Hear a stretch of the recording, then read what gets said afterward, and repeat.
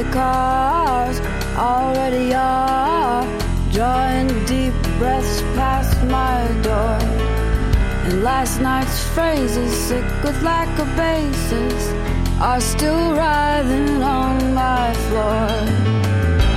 And it doesn't seem fair that your wicked words are working, holding me down. It doesn't seem right to take information given at close range for the gag and the bind and the ammunition. Wrong. Conversation once colored by esteem became dialogue as a diagram of a play for blood.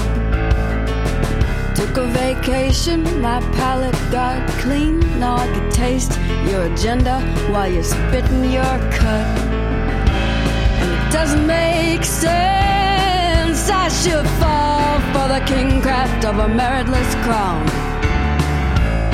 It doesn't seem right to take information given at close range for the gag and the bind and the ammunition. Wrong.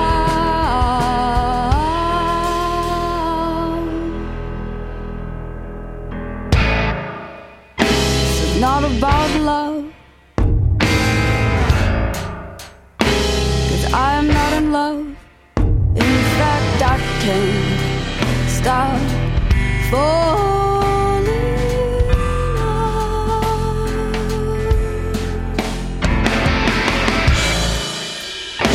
It's not about love.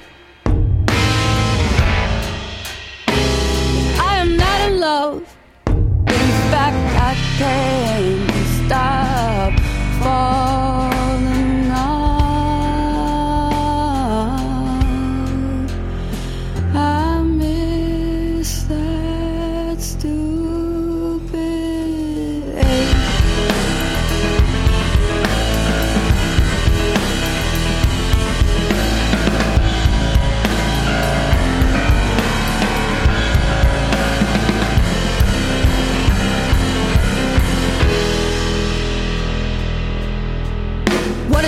I have to stare at. That's what he said when I was sitting up straight. Changed the name of the game because he lost it. He knew he was wrong, but he knew it too late. But I'm not being fair because I chose to listen to that filthy mouth. But I'd like to choose right. Take all the things that I said that he stole, put him in a sack, swing him over my shoulder, turn on my heels, step out of his sight, try to live in a lovelier life.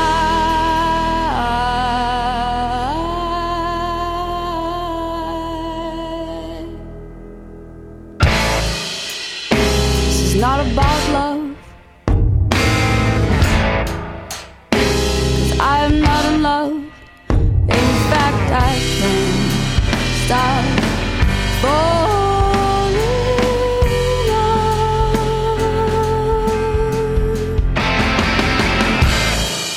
It's not about love. 'Cause I am not in love. In fact, I can't stop falling out. I miss that stupid ache.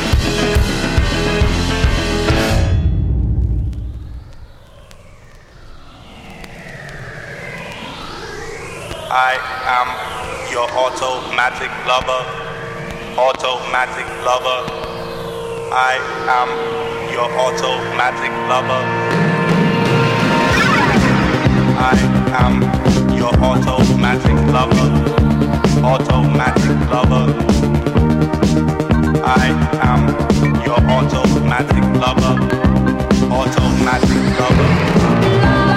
In space and time, there's no more feeling. Automated out another feeling. Longing to be touched.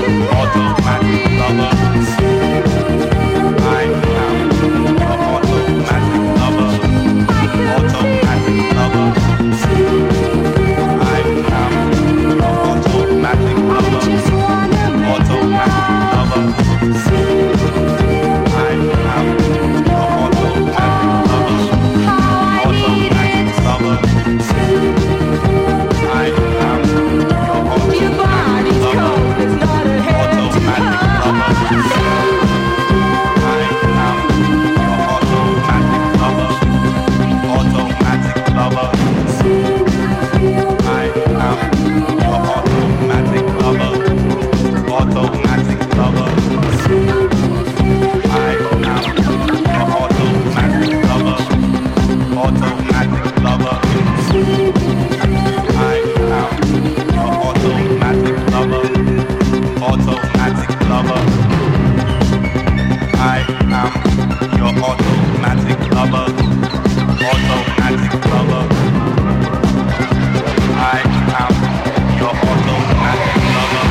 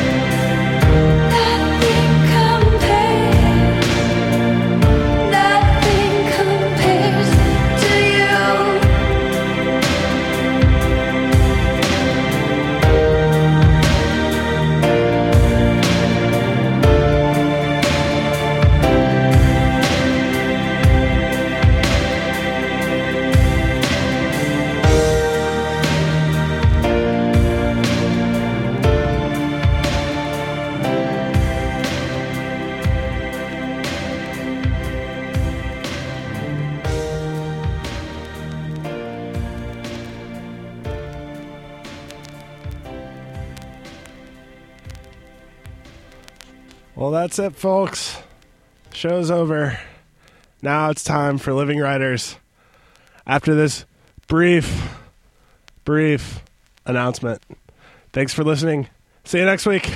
Radio Blackout. Same time, same place. 2 to 4:30. Right here on 88.3 WCBN FM. Edinburgh. They're cats. America's most popular pets, but also the pet most likely to die prematurely from disease, poison, animal abuse, and collision with vehicles because many people let their cats roam freely.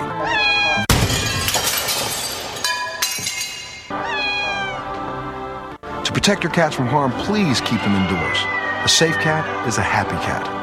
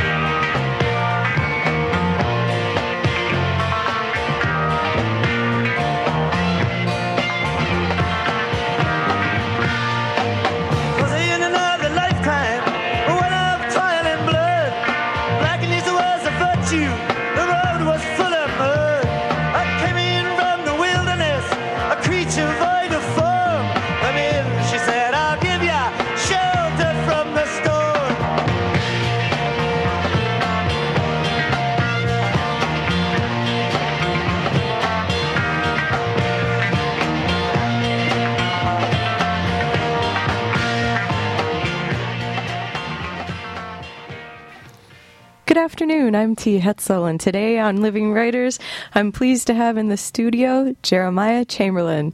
Jeremy, welcome. Thank you, T. I'm so glad you could come out and be here on this rainy / brilliant, sunny, and strange day that we're having here in Ann Arbor. Happy to, thank you. Without further ado, I'll start with your short bio. Jeremiah Chamberlain received his MFA in creative writing in 2004 from the University of Michigan. Yep, he's one of our own folks, where he now teaches. His writing has appeared in the New York Times Book Review, Poets and Writers, Glimmer Train, Flyway, and the Michigan Quarterly Review, as well as in online exclusives for Granta and the Virginia Quarterly Review. His short fiction is the recipient of a Pushcart Prize special mention, and he has been twice nominated for Best American Voices. He is also a regular contributor to Poets and Writers magazine, which features his interview series Inside Indie Bookstores in each issue. In addition to teaching and writing, he is the editor of Fiction Writers Review, an online literary journal. The site features reviews of new fiction, interviews with fiction writers, and essays on craft and the writing life. They also have a literary blog. So, Jeremy, welcome. Thanks. So now we have about a million things to talk about. Where would you like to start? I know. Well, let's fill in some of your writer's life biography. Okay. When you were a wee lad, when did you start writing? Were you one of those kids that was riding his bike plus writing stories about bugs, or what? Take us back in time, Jeremy. Skateboards and bugs. I was somebody who came to writing fairly early in life.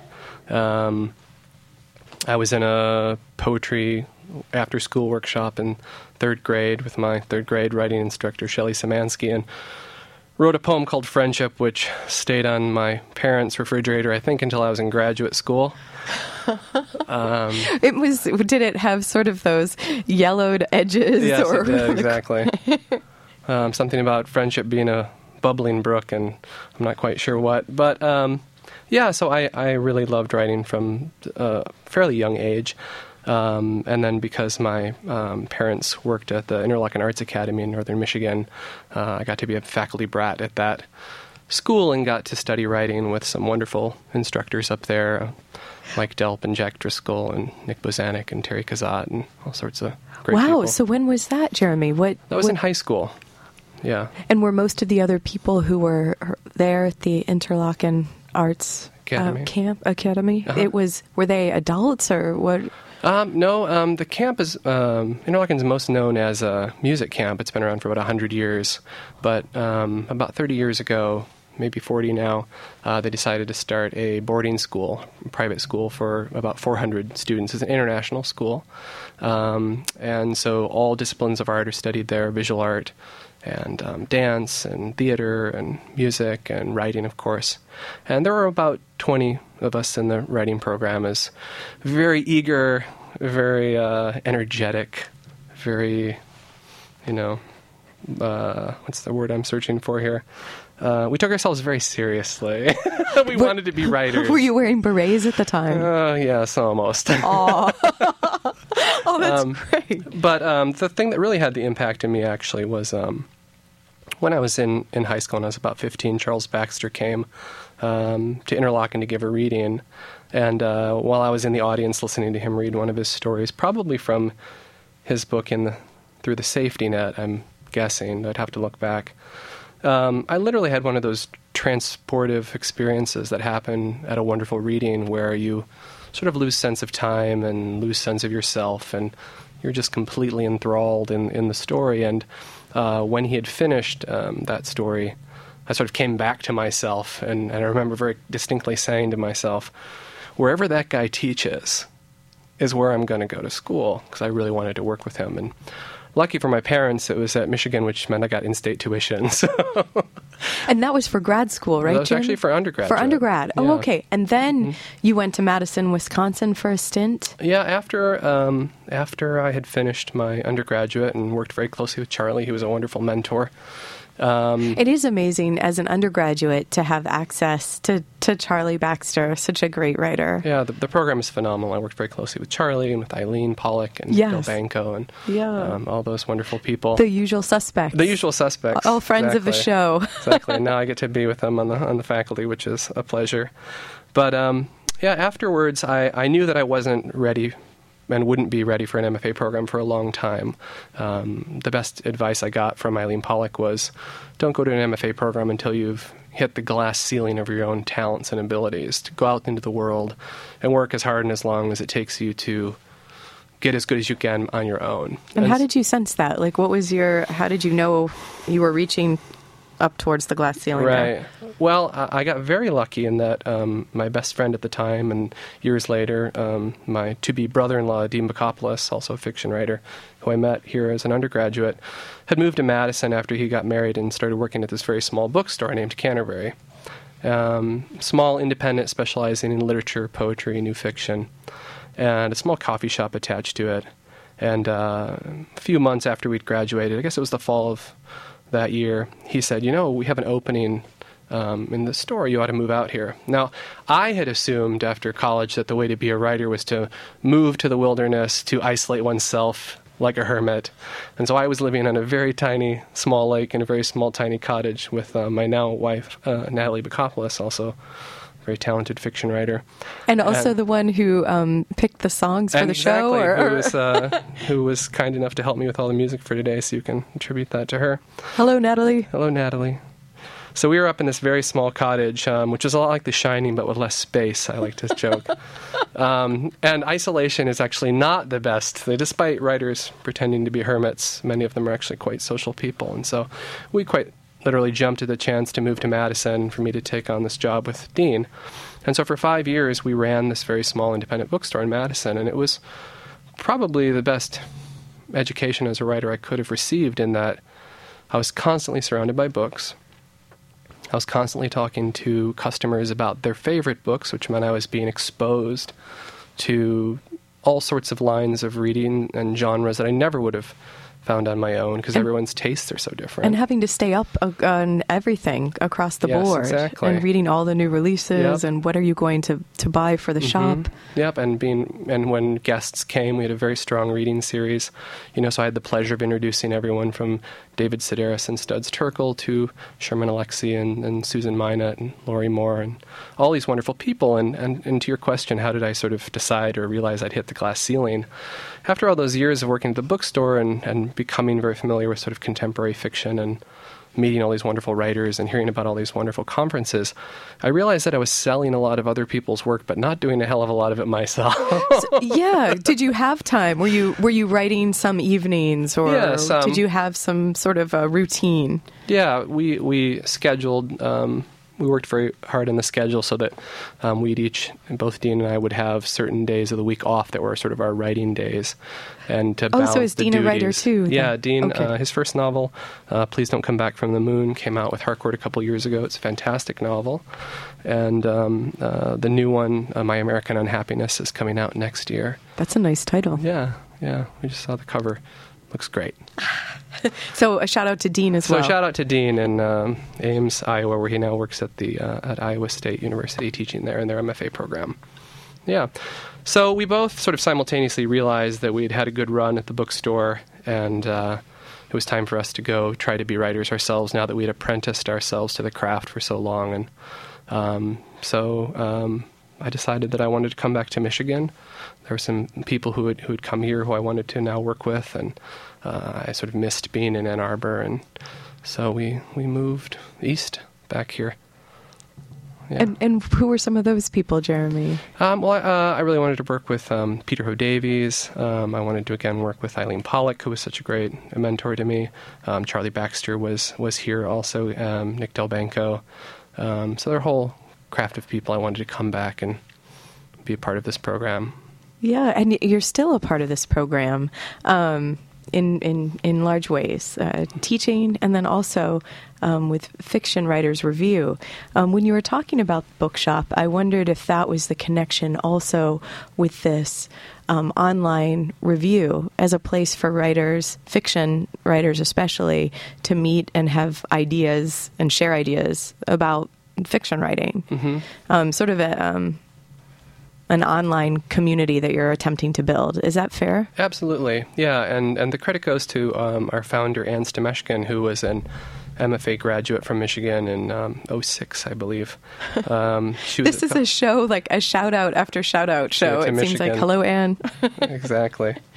So in one of those classes with Eileen Pollock, one of their assignments was to write a review of new fiction and to look and see what sort of reviews were out there about fiction. And what we discovered was, or what Anne in particular discovered, because this was truly her brainchild, was that there really wasn't a lot happening out there besides a few very isolated places like the New York Times Book Review and only a few pieces each Sunday and the Stray Weekly Review. And many of these reviews had moved from craft-based, thoughtful analysis and reviews of what the writer was attempting to do in this project versus a summary of the plot, or an evaluative thumbs up, thumbs down. And so which seems kind of damaging too, very limited. And exactly. And we were all young writers. Yeah, gatekeepers. How would you even get a place in there? Yeah. It's like about the old joke about waiting tables, right? You only hire if you have experience, but how does one get experience? And that was absolutely the case too, and that we also wanted to, and she very much wanted to provide a forum where writers could write their first book reviews with some very close editorial help. People could publish their first interviews. People could, and a site that really promoted emerging writers, whether that meant new writers just coming out of programs, or they meant writers who had been toiling away and had several books but had never quite broken in. And so that's where your mission is, sort of the main part of the mission I for think these writers. Definitely sort of two parts, sort of creating this conversation, absolutely, and specifically giving emerging writers and new writers and young writers a place to come not only for the conversation, but also to publish their first criticism and not criticism in terms of good, bad, but criticism in terms of this particular point of view choice affects the entire novel in these interesting ways. Yeah, so always looking through the lens of a particular part of the craft. Right. And whether someone actually ever buys the book, in a sense, in our opinion, is almost irrelevant, in that you should leave a good review having thought about writing in a new way. Whether you buy the book or not, that's great. Yeah, fingers crossed. Yeah, but... fingers crossed, absolutely. But we weren't hoping to, create a venue for selling books. But talking about them. Because Amazon or Borders or even Pals, like where they have the different feedback and different reviews, that would be more of a forum for that. On their online sites, yeah, exactly. Yes. Yeah. And do people ever respond to these reviews, Jeremy? Post, start the comments and discussions? Absolutely. Yeah, absolutely. We have often long comment threads and conversations about people who either are enthusiastically in agreement or didn't quite read the book that way. Oh, well, great. But that's healthy. That's what we want. Yeah, that's exactly what you want. Some community. Right? Okay, let's take a short break. Today on Living Writers, we have Jeremiah Chamberlain. I'm T. Hetzel. We'll be right back.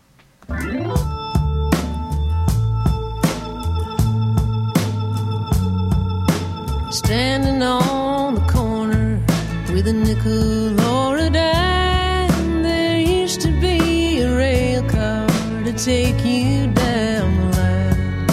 But too much beer and whiskey to ever be employed, and when I got to Nashville, it was too much soldier's joy. Wasted on the wayside, wasted on the way. If I don't go tomorrow, you know I'm gone today. Back, baby, back in time. I wanna go back when you were mine. Back, baby, back in time.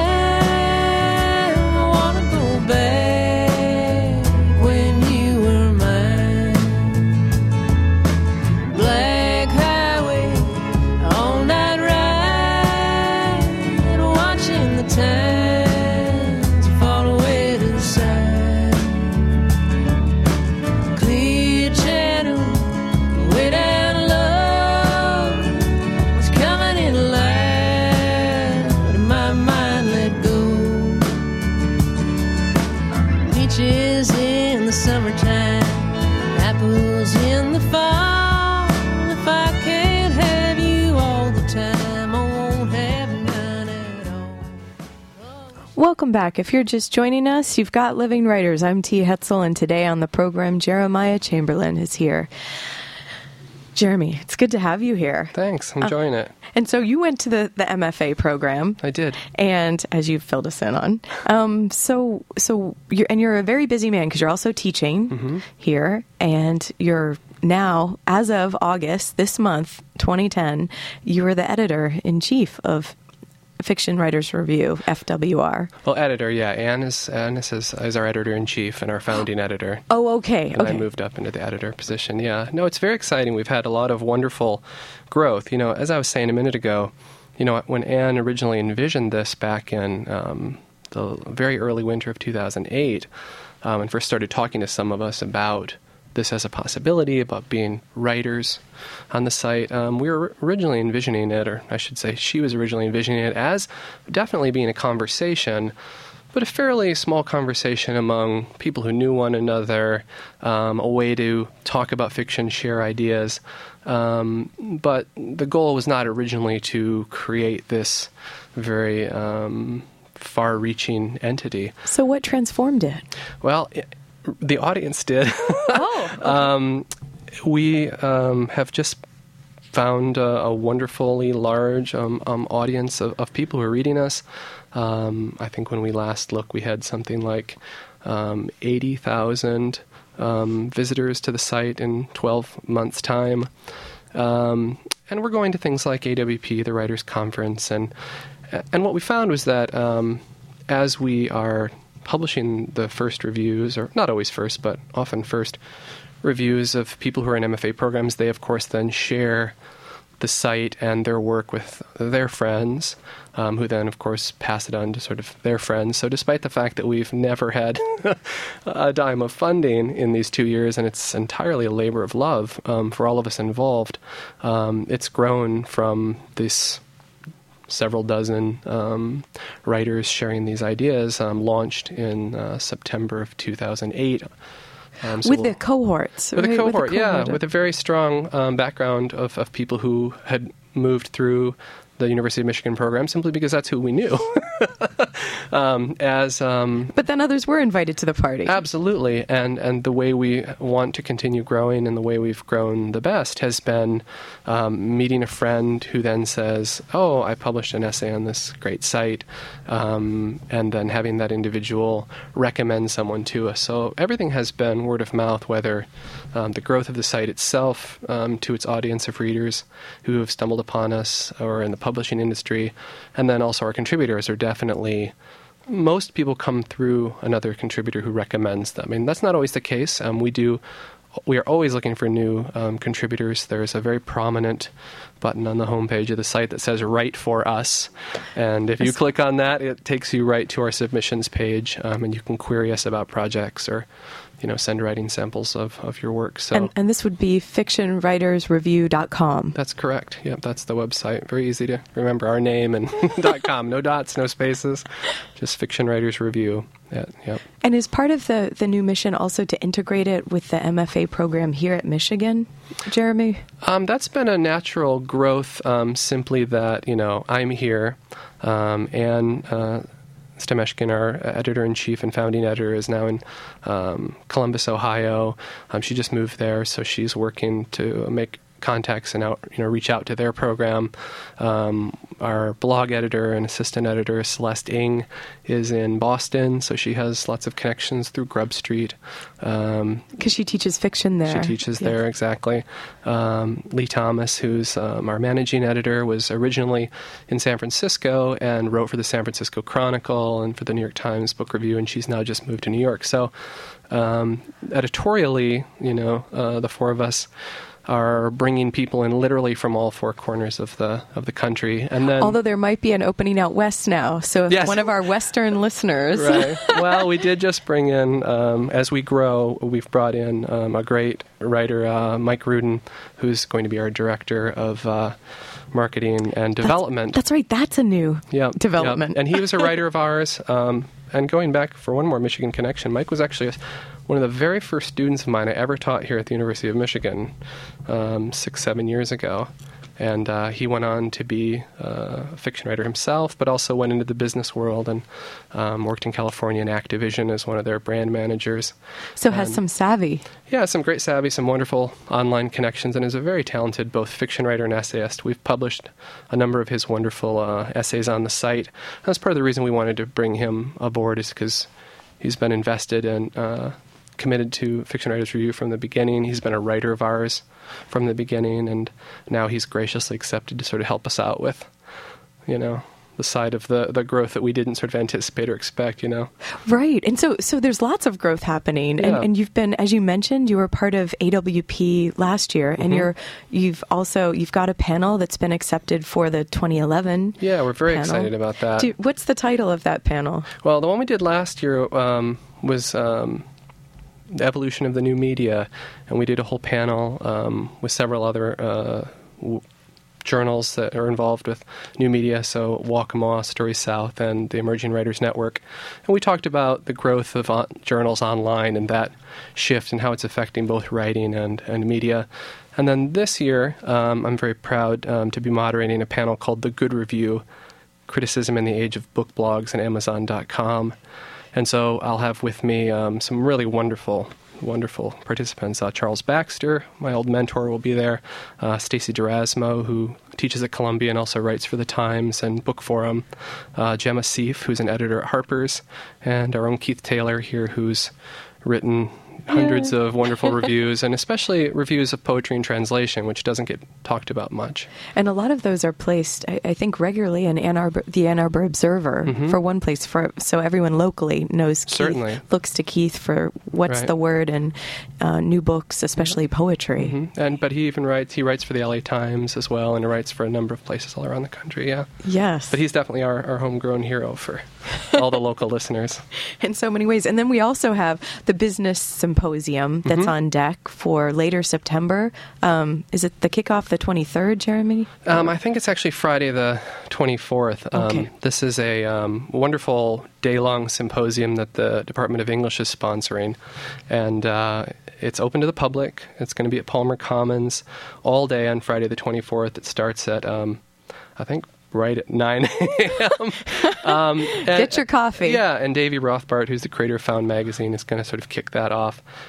We've got panels on everything from blogs and advertising to writing in other fields like science and nature. And so the idea is to give both our MFA students and the public and the writing community of Ann Arbor a taste of all the different career paths one can follow with a degree in English if you're an undergraduate student or if you're an MFA student. So that's very helpful, very actually. helpful. Yeah, we're going to have editors from prominent houses like Norton and Harper's, magazines like Harper's coming in. Agents will be here. So all the students that are graduating with the English degrees, they don't have to go out into the woods and find the cabin and the isolation, perhaps. Right, exactly. So all of these people will be talking about all the different avenues that exist out there, beyond just getting your BA or your MFA. Yeah, and so with FWR too, Jeremy, so some of the current MFA students are also already starting to contribute as well. You don't have to graduate from the program to be no, absolutely not part of it. Yeah, no, absolutely not. We have a lot of our current MFAs I work closely with to encourage them to sit down with our visiting writers. We have wonderful, as many people in Ann Arbor know, an amazing reading series, the Zell Visiting Writers series. And if you visit the University of Michigan MFA website, you can see all of the 2010 and 2011 schedule. And we have just a phenomenal lineup. Many of them will be on the program, too. So you'll be hearing them. Yeah. But then you can go and see them in person. Yeah, too. you can see them at the readings.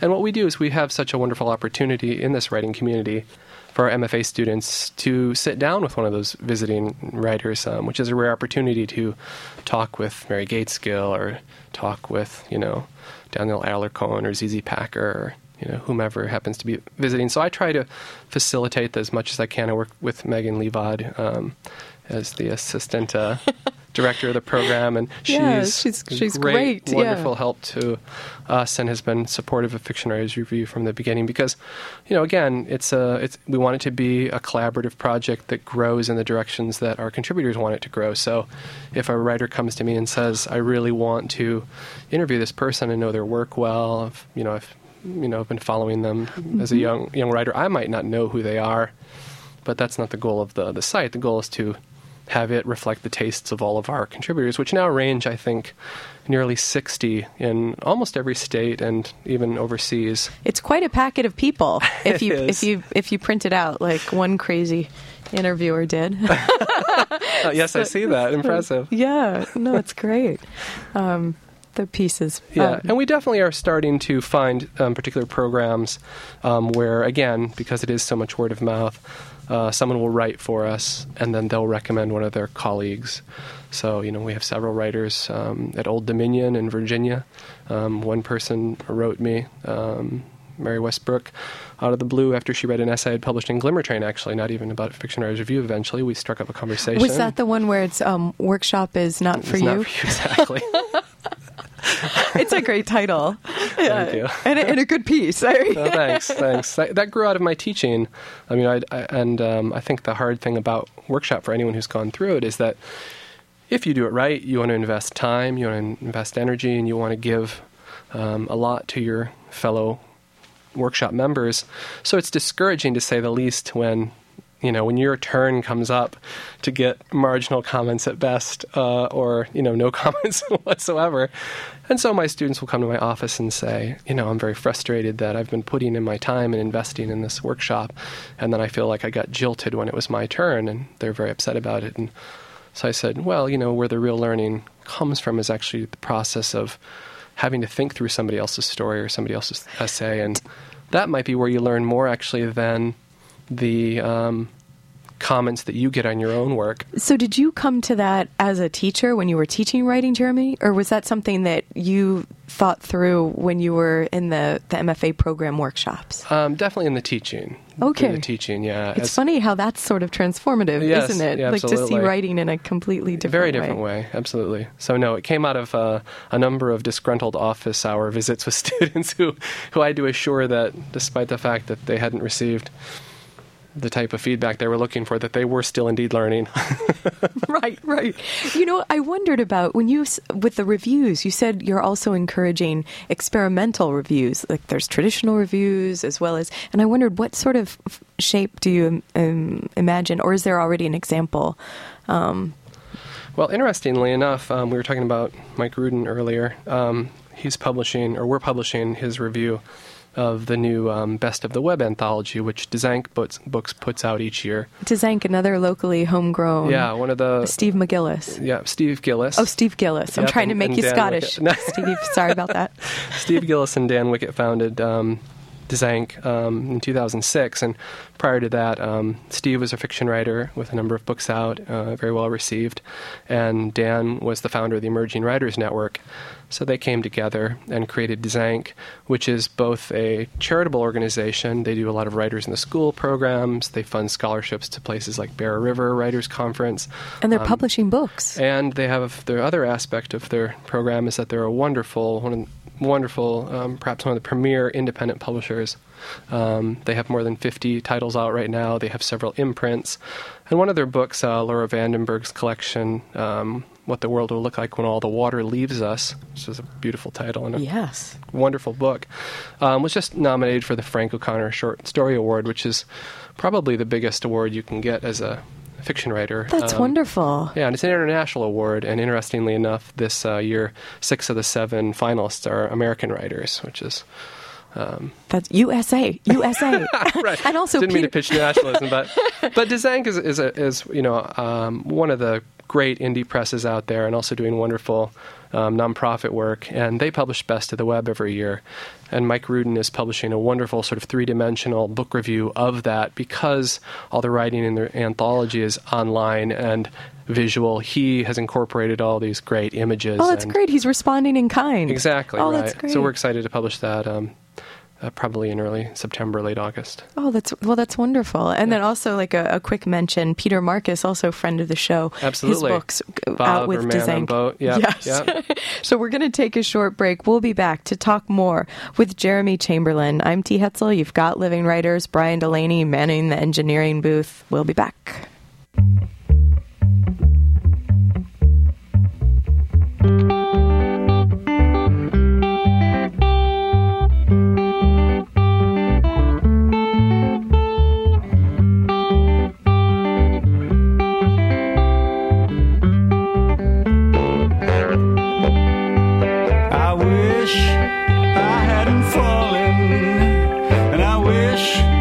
I never strayed. I wish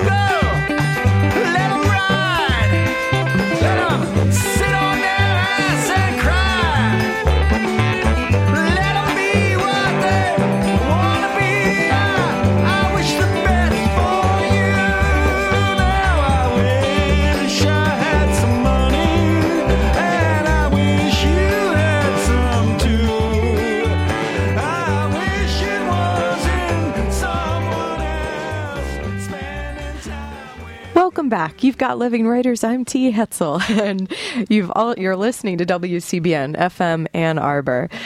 Thank goodness you are. Glad to have you out there, and glad to have you in here. Thanks. Jeremy. I'm enjoying the talk very much. Today, Jeremiah Chamberlain is here in studio, editor of Fiction Writers Review, fiction writer in his own right. You also are you have a series, Indie Bookstores series in Poets and Writers magazine. Right, yeah. And we'll get to that. But first, let's talk about some Bulgarian emerging writers, Jeremy. Well, I had the great opportunity to be selected as one of the fellows to participate in the Sozopol Fiction Seminar in Bulgaria. And we were talking earlier about everything Fiction Writers Review is trying to do. One of our big missions is trying to connect writers, right? Trying to sort of give a forum for emerging writers, whatever that might be. And I think translators? we're all emerging writers. We're emerging. Yeah, emerging, swimming, trying to keep afloat, treading water. Living. Yeah, Exactly, living. And another organization besides Zank, which I admire and which has a similar mission as well, is the Elizabeth Kostova Foundation, which was founded by one of our former MFAs, Elizabeth Kostova, who wrote the sensational New York Times best-selling Historian, and then most recently The Swan Thieves. And she was on the program for The Swan Thieves. Yeah, terrific. It's a fantastic book. And read at Nicola's Books. And Yes, exactly. Wonderful crowd for that reading. Huge crowd. Yeah, I enjoyed I think it. they had to be, I don't know, I think the doors couldn't shut. Yeah. Well, in 2006, when Elizabeth was touring abroad for The Historian, she was meeting a lot of writers in Bulgaria who were incredibly talented and very driven and very passionate about their work. But there are no resources. I mean, we're very blessed. We've been talking about the MFA program here. We've been talking about places like the Interlochen Arts Academy for high school students. We've been talking about grants and awards and things like that. Well, that doesn't exist in Bulgaria. They're the poorest country in the EU in terms of GDP. MFA programs don't exist. Scholarships and fellowships and opportunities don't exist. So those people who write are doing so, on the side while holding other jobs and, as it is for the majority of writers in this country, not something that you make a living at. It's a passion and it's an art. And so what Elizabeth found is that there really was no support for these people. So she pledged a large portion of her foreign royalties to start this foundation. And then she subsequently worked doing fundraising with everyone from the U.S. Embassy to the Bulgarian Ministry of Culture and a number of organizations as well. The Soros Foundation, I think, donated in their first year. And has created this foundation that does a number of things. The primary mission is to create connections between writers in Bulgaria and the U.S., or English-speaking countries, I should say. They sponsor a translation prize. And then every summer, they have a week-long writing seminar in Sozopol, which is on the Black Sea. And it's just one of the most gorgeous places I've ever been in my life.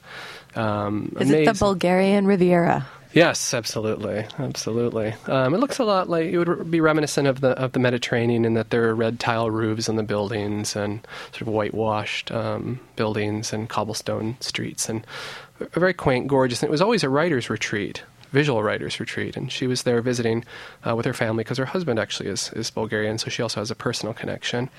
Is it visual artists, Jeremy, visual too? artists, The I'm sorry. painters Yeah, and because it's such a gorgeous place with beautiful light and amazing landscapes. It's always been a home for visual artists, and she was with her friend Svetlio, who is a publisher of Bulgarian literary works, and she said to him, "Svetlio, why do these visual artists get to have this wonderful, wonderful place here? We should start a writers, seminar here." And Svetlio, as she recounts, being Svetlio, says, "Sure, why not?" Not thinking about, what that would entail. He's just enthusiastic and positive and this wonderful, wonderful guy and great champion of literature. And so, by goodness, they did. And now this year it will be the 4th annual seminar.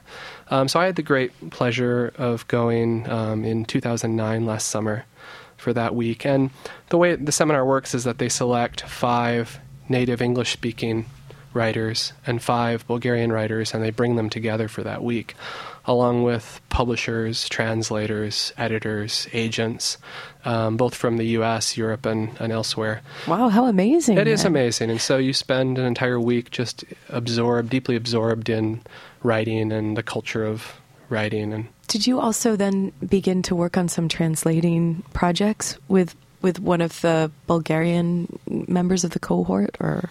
I didn't directly so much, though all of our work was translated, which was a very interesting and moving experience. We were paired with a Bulgarian writer throughout the seminar who we sort of spent time with and worked with. And one of the final presentations was that a Bulgarian writer, your partner, would read your work in Bulgarian and you would read his or her work in English. And we would each read the same work. So I would read my story in English and then he would read my story in Bulgarian and vice versa. And it was really a fantastic and moving experience to, hear your own work in another language and to sort of try to follow along, and where someone was laughing, thinking, "Oh, are they laughing at that part?" Because of course I don't speak Bulgarian, and none of the English participants did. You don't have to have an interest per se in Bulgarian. But I'm sure you writing. you leave with one. You absolutely do, and I think that's the greatest benefit of the seminar is that you leave with an entirely different vision of what writing is like in another culture in another country. And I've kept in touch with many of the people since. Some of them have written or are going to be writing for Fiction Writers Review.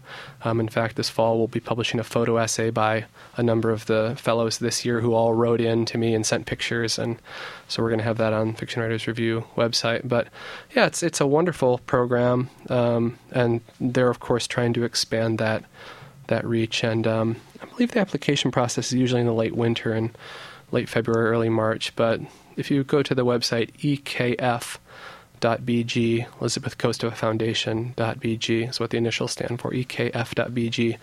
There's a lot of information about all the different things they're doing with that program. Well, that's great. Thank Yeah. you. Thank you for Sure. mentioning that, because what a wonderful opportunity. I'm so glad that you were there, Jeremy. Yeah, it was And really awe-inspiring. Now, is that when you wrote your story that won the... No? Oh, the Glimmer Train story. No, Yeah. that was a different A different time. topic. Yeah. Oh, okay. Well, okay. But- Well, I wanted to ask you before because later on we're going to hear a piece Sure. of one of your stories. I hope. And but in the meantime, you also are writing and doing interviews for the series Right. for Poets and Writers magazine. Yeah, and that's been really, really exciting work for me because, as I was saying earlier, I really felt like bookstores raised me as a writer. Like if I have a debt to pay, in many ways it is to those independent booksellers who taught me to be a writer and taught me what it meant to be an author who visited stores and to understand the relationship between readers and writers and how intimate that bond is and how important bookstores are. And how, if we don't recognize that and tend it, they disappear. Like we've just had our loss of Shaman Drum Right. Here in Ann Arbor. Yeah, so- and they were part of the reason that, Carl Port and his wonderful dedication to book selling in this community was part of the reason I started the series. But the other reason was also that students would come to me. I've been teaching now long enough that my students are actually graduated and going out into the world, and many of them are great, talented writers and want to pursue writing as a career. And near around graduation time, they will always come and say, "Okay, now what?" Where do I go next? Because I've always been very adamant about repeating what Eileen told me, which was, until you've hit the glass ceiling of your own abilities, don't go into an MFA program too soon before you're ready. It's a wonderful opportunity, but you've got to time it right. And it's really easy to just want to go straight from school into a new academic program because the big world is scary out there. But, I would say, go out there and live a little bit. Mark Strand's great quote, how vain it is to sit down to write when you haven't stood up to live. And so I would always say, go out there. And I would always say, go work at a bookstore. It worked for me. Obviously, I'm a little biased. But I would say, go shelve books, put your hands on them, learn, who the authors are who are writing good work these days. Now it's go But and now I see can't- some Kindles. Well, that's the No, problem. just kidding. Is that You shouldn't be so bitter, should I? No. Increasingly, it was harder for me to make that recommendation because they would say, "Oh, I'd love to, but there's nowhere to do it." And it's especially when Shaman Drum closed, because I couldn't say, "Well, look, right across the street there's a great place. Put your application in there." There's still Borders. Yes, There, abs- Nicholas. and Nicholas, and lots absolutely. of great used bookshops Tons, too. Don Treader, right. David's. Right, but we've just had such on a Agatha's. loss. In the 15 years since I started working, 70% of all independent bookstores have gone out of business, which is a shocking number. And there has been a slight turnaround the last year. We saw some positive numbers in January and February of bookstores, reopening and opening in unexpected places. So that's really if they hopeful. can be community spaces, if somehow Exactly. that can be foregrounded and people know that's part of the mission of the Right. shop, not just to get the best bargain on the book, but Right. for other reasons. Yeah. I had students that I took to West Side Bookshop, and they didn't understand that it was a used bookshop. They thought that you could just look at them, but not because they hadn't been to one somehow. Yeah, so we're very lucky to live in a book town that has Nicholas and has Borders and has the West Side Bookshop and the Don Treader and David's and all these wonderful, wonderful places. And I don't by any means mean to just sort of point to Shaman Drum, but it's true that all across the country we've been losing these, because a lot of those students will go home to where their parents live or where they grew up, rather than staying in Ann Arbor for a few years to find themselves, or move to another city with some friends. So I wrote to the editor of Poets and Writers, and I said, "Hey, I used to work in a bookstore, and it was really important in me becoming a writer. Would you be interested in me writing an essay about that experience and about how independent booksellers are not just important to the community and as a browsing space and a way for readers and writers to meet one another, but that the people who are always forgotten in that equation when we say we've had a loss in the community are the people behind the cash registers, that so many of them are young writers, aspiring writers themselves who are now out on the street, so to speak. Yeah, and outstanding readers, people who've devoted their lives Terrific. to reading. Absolutely. Yes. And so he said, "Yeah, that sounds interesting. Why don't you write this essay?" And so I wrote the essay, and after it had been accepted for publication, I was thinking about it, and I said, it would be great. Let's think about this essay as a launch pad for a whole series, because as I was working in the bookstore, writers would come through and I would always say to them, "Oh, well, where are you off to next on your tour?" And they would say, "Oh, I'm so excited because I'm going to Square Books in Oxford, Mississippi.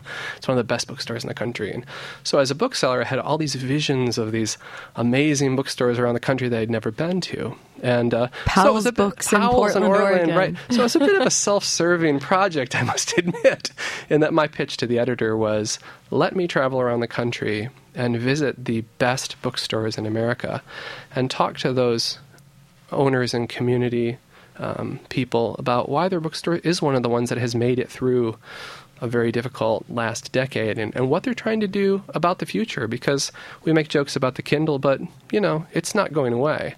And it doesn't necessarily have to. I think that those things can very well coexist, but that's how that at least got started.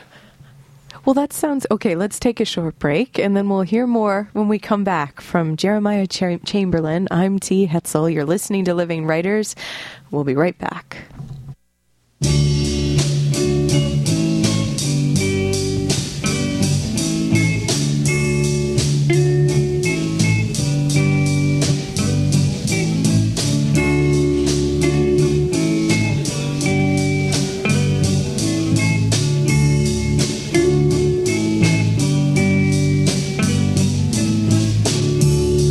Anyone who ever had a heart